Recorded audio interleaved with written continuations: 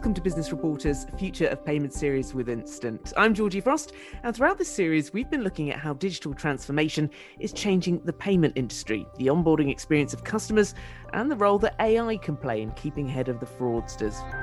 With me on this journey throughout has been Sunil Madhu, founder and CEO at Instant. Sunil, welcome back. Would you consider yourself a business expert or a technology expert? Let's go there first, shall we? Well, I'm Brown, so I've got to be a technology expert, with the stereotype. But I've run several companies. This is my sixth startup, and I've learned along the way. So I'd like to consider myself a business expert as well. Although I do say that with every new startup, I make new mistakes, but I do learn from the things that have worked before that I can apply again into future enterprises.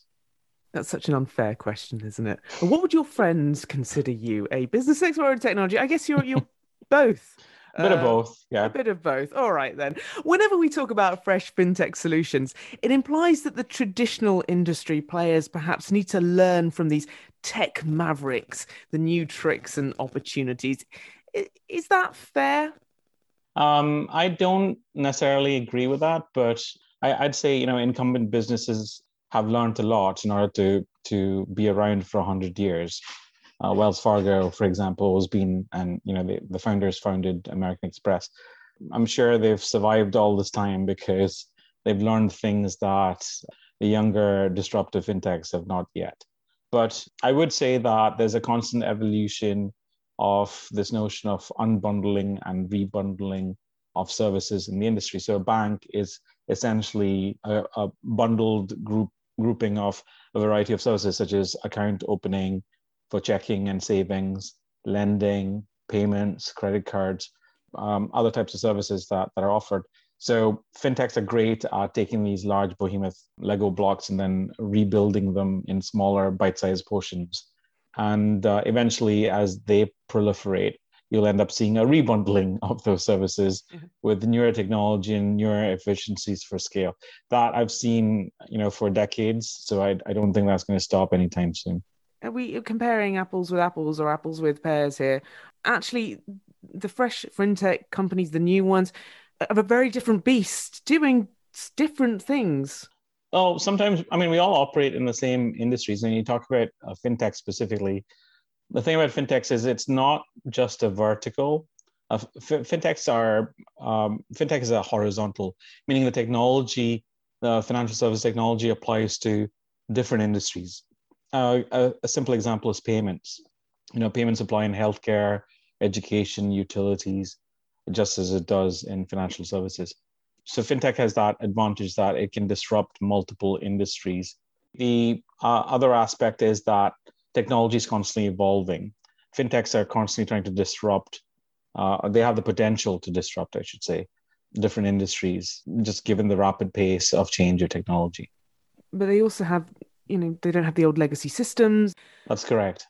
But then to flip that on their head, of course, newcomers can learn from the old heads, the established ones. What have you learned? I've learned that depending on who you sell to, the change can happen quickly or rather slowly.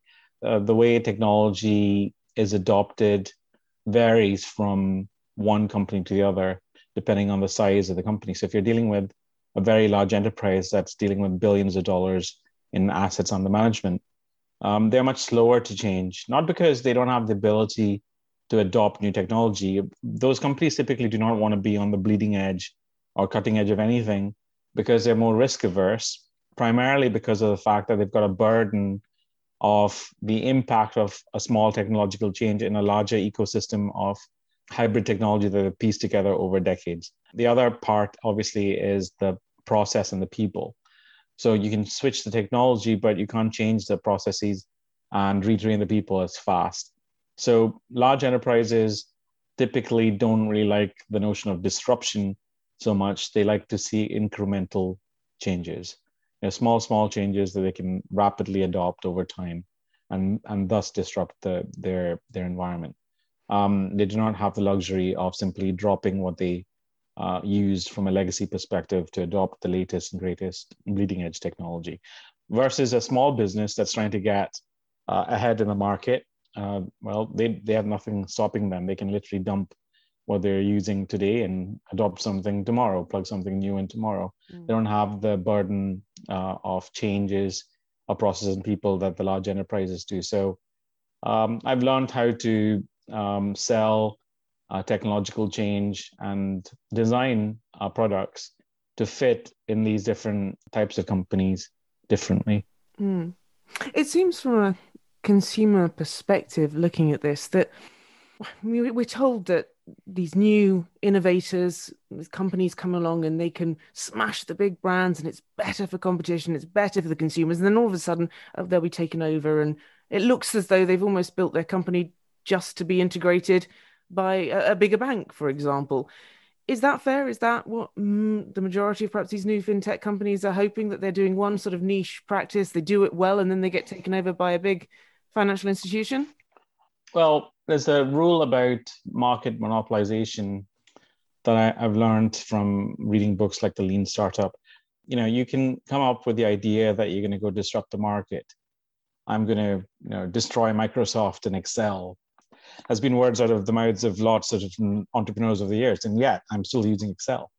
There is this notion of market monopolization, which people smarter than I who've studied the market have said that there's a threshold. So if you're entering a market that is monopolized, meaning that there are one or two players in the market that combined own about 75% of market share, it's very difficult to disrupt that market. Not because your technology is worse or anything like that. It's simply because those other companies can simply squash your disruptive technology or company with marketing dollars that you don't have to spend. So I think things like market timing, the nature of the market itself, how fast it's changing, the use cases, a lot of factors come into play that determine whether someone can actually truly disrupt the market. Consumer focused markets are more prone to disruption because consumers are very fickle. They can like one thing one day and another day. And so viral growth and adoption of something is a phenomenon we see in the consumer market all the time. And so that market can be disrupted. Enterprise markets are very rarely disrupted, although it does happen time to time. I want to ask you about the development of new technologies. It used to include a long, rather torturous procurement process. Has that, with the rise of managed services, changed? I'd like to think so, but I know, having sold to some of the usual suspects over the years, that is just as painful. Part of the problem is that I think large enterprises don't know how to buy from startups. Large businesses know how to do business with other large businesses that have the same regulatory and compliance burdens as they do. They don't know how to deal with a tiny little startup that can't buy enough insurance to fit their minimum insurance thresholds, right? So that remains a challenge. Obviously, bundling the solution in a particular way that makes it easier to get adopted and easier to train people on and easier to adapt to the processes in the business all help in the procurement process. It doesn't necessarily shorten the process, though. Sounds extraordinary. You're a big company. You can surely talk to anyone, no? That should be the case, but big companies tend to want to buy from mature companies where they're not exposed to the risk of the smaller entity disappearing tomorrow after they've sunk a lot of dollars. So a lot of large enterprises, when they end up buying from small institutions and they end up liking the technology, tend to invest in those institutions from a strategic perspective, just so they know that that company is not going to go under. But if you're managing billions of dollars of assets, you do not want to suddenly introduce risks that you cannot manage by virtue of dealing with businesses that are mature enough to manage those risks. Now, integration is always difficult.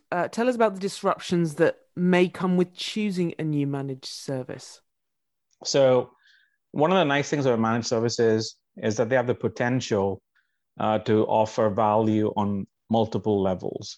For most customers, improvement in cost, reduction in cost, and the bottom line impact of CapEx and OpEx expenditure is attractive. But what's more attractive is faster growth on the top line, where they can sign up more customers, they can generate more lifetime value, they can generate more revenue. A managed service has a potential to give you value on both the top line and the bottom line. The operating cost for the managed service, since it's a shared service across multiple customers, is much lower than the sunk cost and the operating costs for someone doing that on their own. So you have bottom line benefits generally. Can you break that down, the cost? Sure. A medium-sized enterprise might be spending, let's say, $500,000 on technology associated to onboarding customers and opening up new accounts. Whereas solutions that are managed might be 30%, 40% cheaper than the in-house cost of doing the equivalent thing. The other is there's typically a trade-off in companies around fraud, as it turns out. So, for example, a company may want to keep their fraud rate below 1%. Typically, most businesses try to get it down to 50 basis points or less. And in order to get your fraud losses to that level below 1%, you're going to end up using a bunch of technology and possibly a human workforce to be able to vet people you're signing up as good or bad and to accept them. But the trade-off happens that when you try to keep more bad people out, at the same time, you're going to end up rejecting more good people for the wrong reasons that get caught up in that net. And so what traditionally happens is a business may focus on preventing the fraud loss, which is a tangible loss to the business and can destroy the business if it's not controlled. But they sacrifice the rate at which they can grow the top line and sign up more good customers. This type of trade-off happens in most companies doing the technology and the building themselves. When you use a managed service, because the people are creating that technology in a proprietary way and are often experts for that particular type of technology, are able to reduce false positives much better and improve accuracies of those technology stacks much better and give better economics in terms of value by helping businesses grow the top line quickly without the bottom line costs and the exposure to fraud, for example. What about a company that says, look, we know our customers, we know our customers' behavior, it's unique to our business. How could you possibly, as a managed service external to this company, truly understand? Well, just because you're using a managed service doesn't mean that you're giving control of the customer user experience away. Our technology at Instant, for example, does not require businesses to change the way they design their customer journey or their sign-up journey. That's entirely within the control of the business. But the technology is light enough. It's a code-free, low-code technology. It's light enough that someone can copy and paste a line of code on whatever look and feel of websites and whatever user journey they've created for their customer signing up, and yet reap the benefits of this technology. That line of code sits there in the background, does a variety of types of tests on the consumer that's going through the sign-up flow designed by the business, and then it makes a decision at the end of it in terms of the risk that particular customer signing up exposes a business to. So I don't think it's necessarily a trade-off that you have to make, that you have to relinquish control of the user experience in order to use the managed service. Okay, a company may already have a sign-up form. I mean, if you put your engine under the hood, do they have to change all that? Do they have to change their form? No, we do not host or control the sign-up look and feel and the steps involved in the user journey. That's entirely up to each business to differentiate for themselves. Our technology is very passive. It's essentially a line of code that sits on the various different sign-up pages that the business exposes for the various products and services they sell. And the line of code passively sits behind the scenes and does its job running a variety of silent tests that help the system evaluate the risk that particular customer sign-up exposes the business to. So it's relatively painless to deploy. It's good to hear. What are the elements of a strong authentication? There isn't a common definition for it. Strong authentication can vary depending on the nature of the risk. So if it's a high risk transaction, and the transaction has a higher loss liability probability associated to it, then the types of authentication required to interact with that system and the data associated to that system might be at a much higher bar than a system that does not have the same type of risk exposure. So in some cases, it might be when you're signing up, in order to authenticate that you are who you say you are, you may just need to provide a name and an email address. Most e-commerce websites require something as little as that. Other institutions like financial institutions like banks, which have stringent anti-money laundering requirements, compliance requirements, will ask you for your date of birth and your social security number and your firstborn child.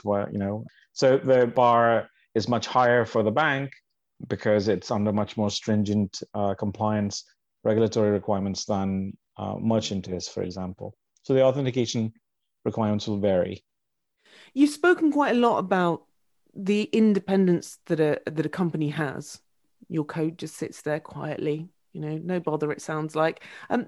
You do offer a customized solution, don't you? We try to cater for the majority of the market that drives our revenue. There are two different types of businesses that we can serve.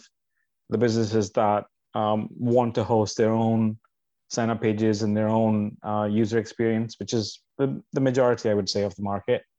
And then there are businesses like credit unions and so on that are technologically less sophisticated, and they're typically brick and mortar companies that are rushing to the digital age.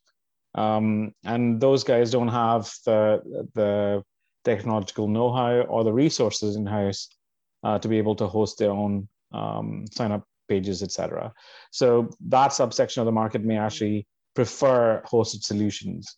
Just like the incumbents in the market, we operate in pretty much the same way. We offer the ability for a customer to host their own or to use a hosted version simply by flicking a switch in our product. I guess it depends on, like you said, the requirements of that company.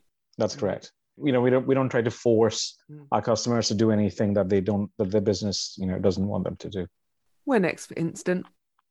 Where next? Global domination, but with baby steps. So we are trying to change an industry that is slow to change and where everybody's used to the paradigm of having to choose between getting punched in the face or punched in the gut in order to manage fraud themselves and be compliant.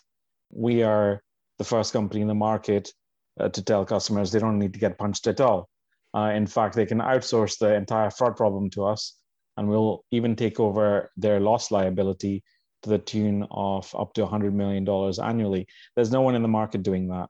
We want to scale our business and we want to sign up more customers. That's really our focus. Where do you see the biggest challenges? There's always challenges trying to change the market, trying to bring something new to the market and educating the market about the benefits. Those progressively get easier in my experience as there's more proof points from actual customer experience that can be shared in the market to help change other customers' minds. The other is that technology is constantly evolving, regulations are evolving. So being in lockstep with that and where the market is tending is important. There are macro changes in the market where we are in kind of a type of pseudo depression. You might not know it looking at the stock market, but I do not believe the stock market reflects what's actually happening in the economy for the average human being. So, the availability of capital, cost of capital, et cetera, will change over time. And hiring people, hiring the resources required to scale the business, that's also going to be a challenge in today's market, primarily because people can work from home and people can therefore be as lazy or proactive as they want to be. And they're less likely to move their jobs and they're going to be more picky when they move. So these are some of the challenges I see as we look to scale our business. So Madhu, founder and CEO at Instant, thank you so much. It's been a pleasure. Thank you.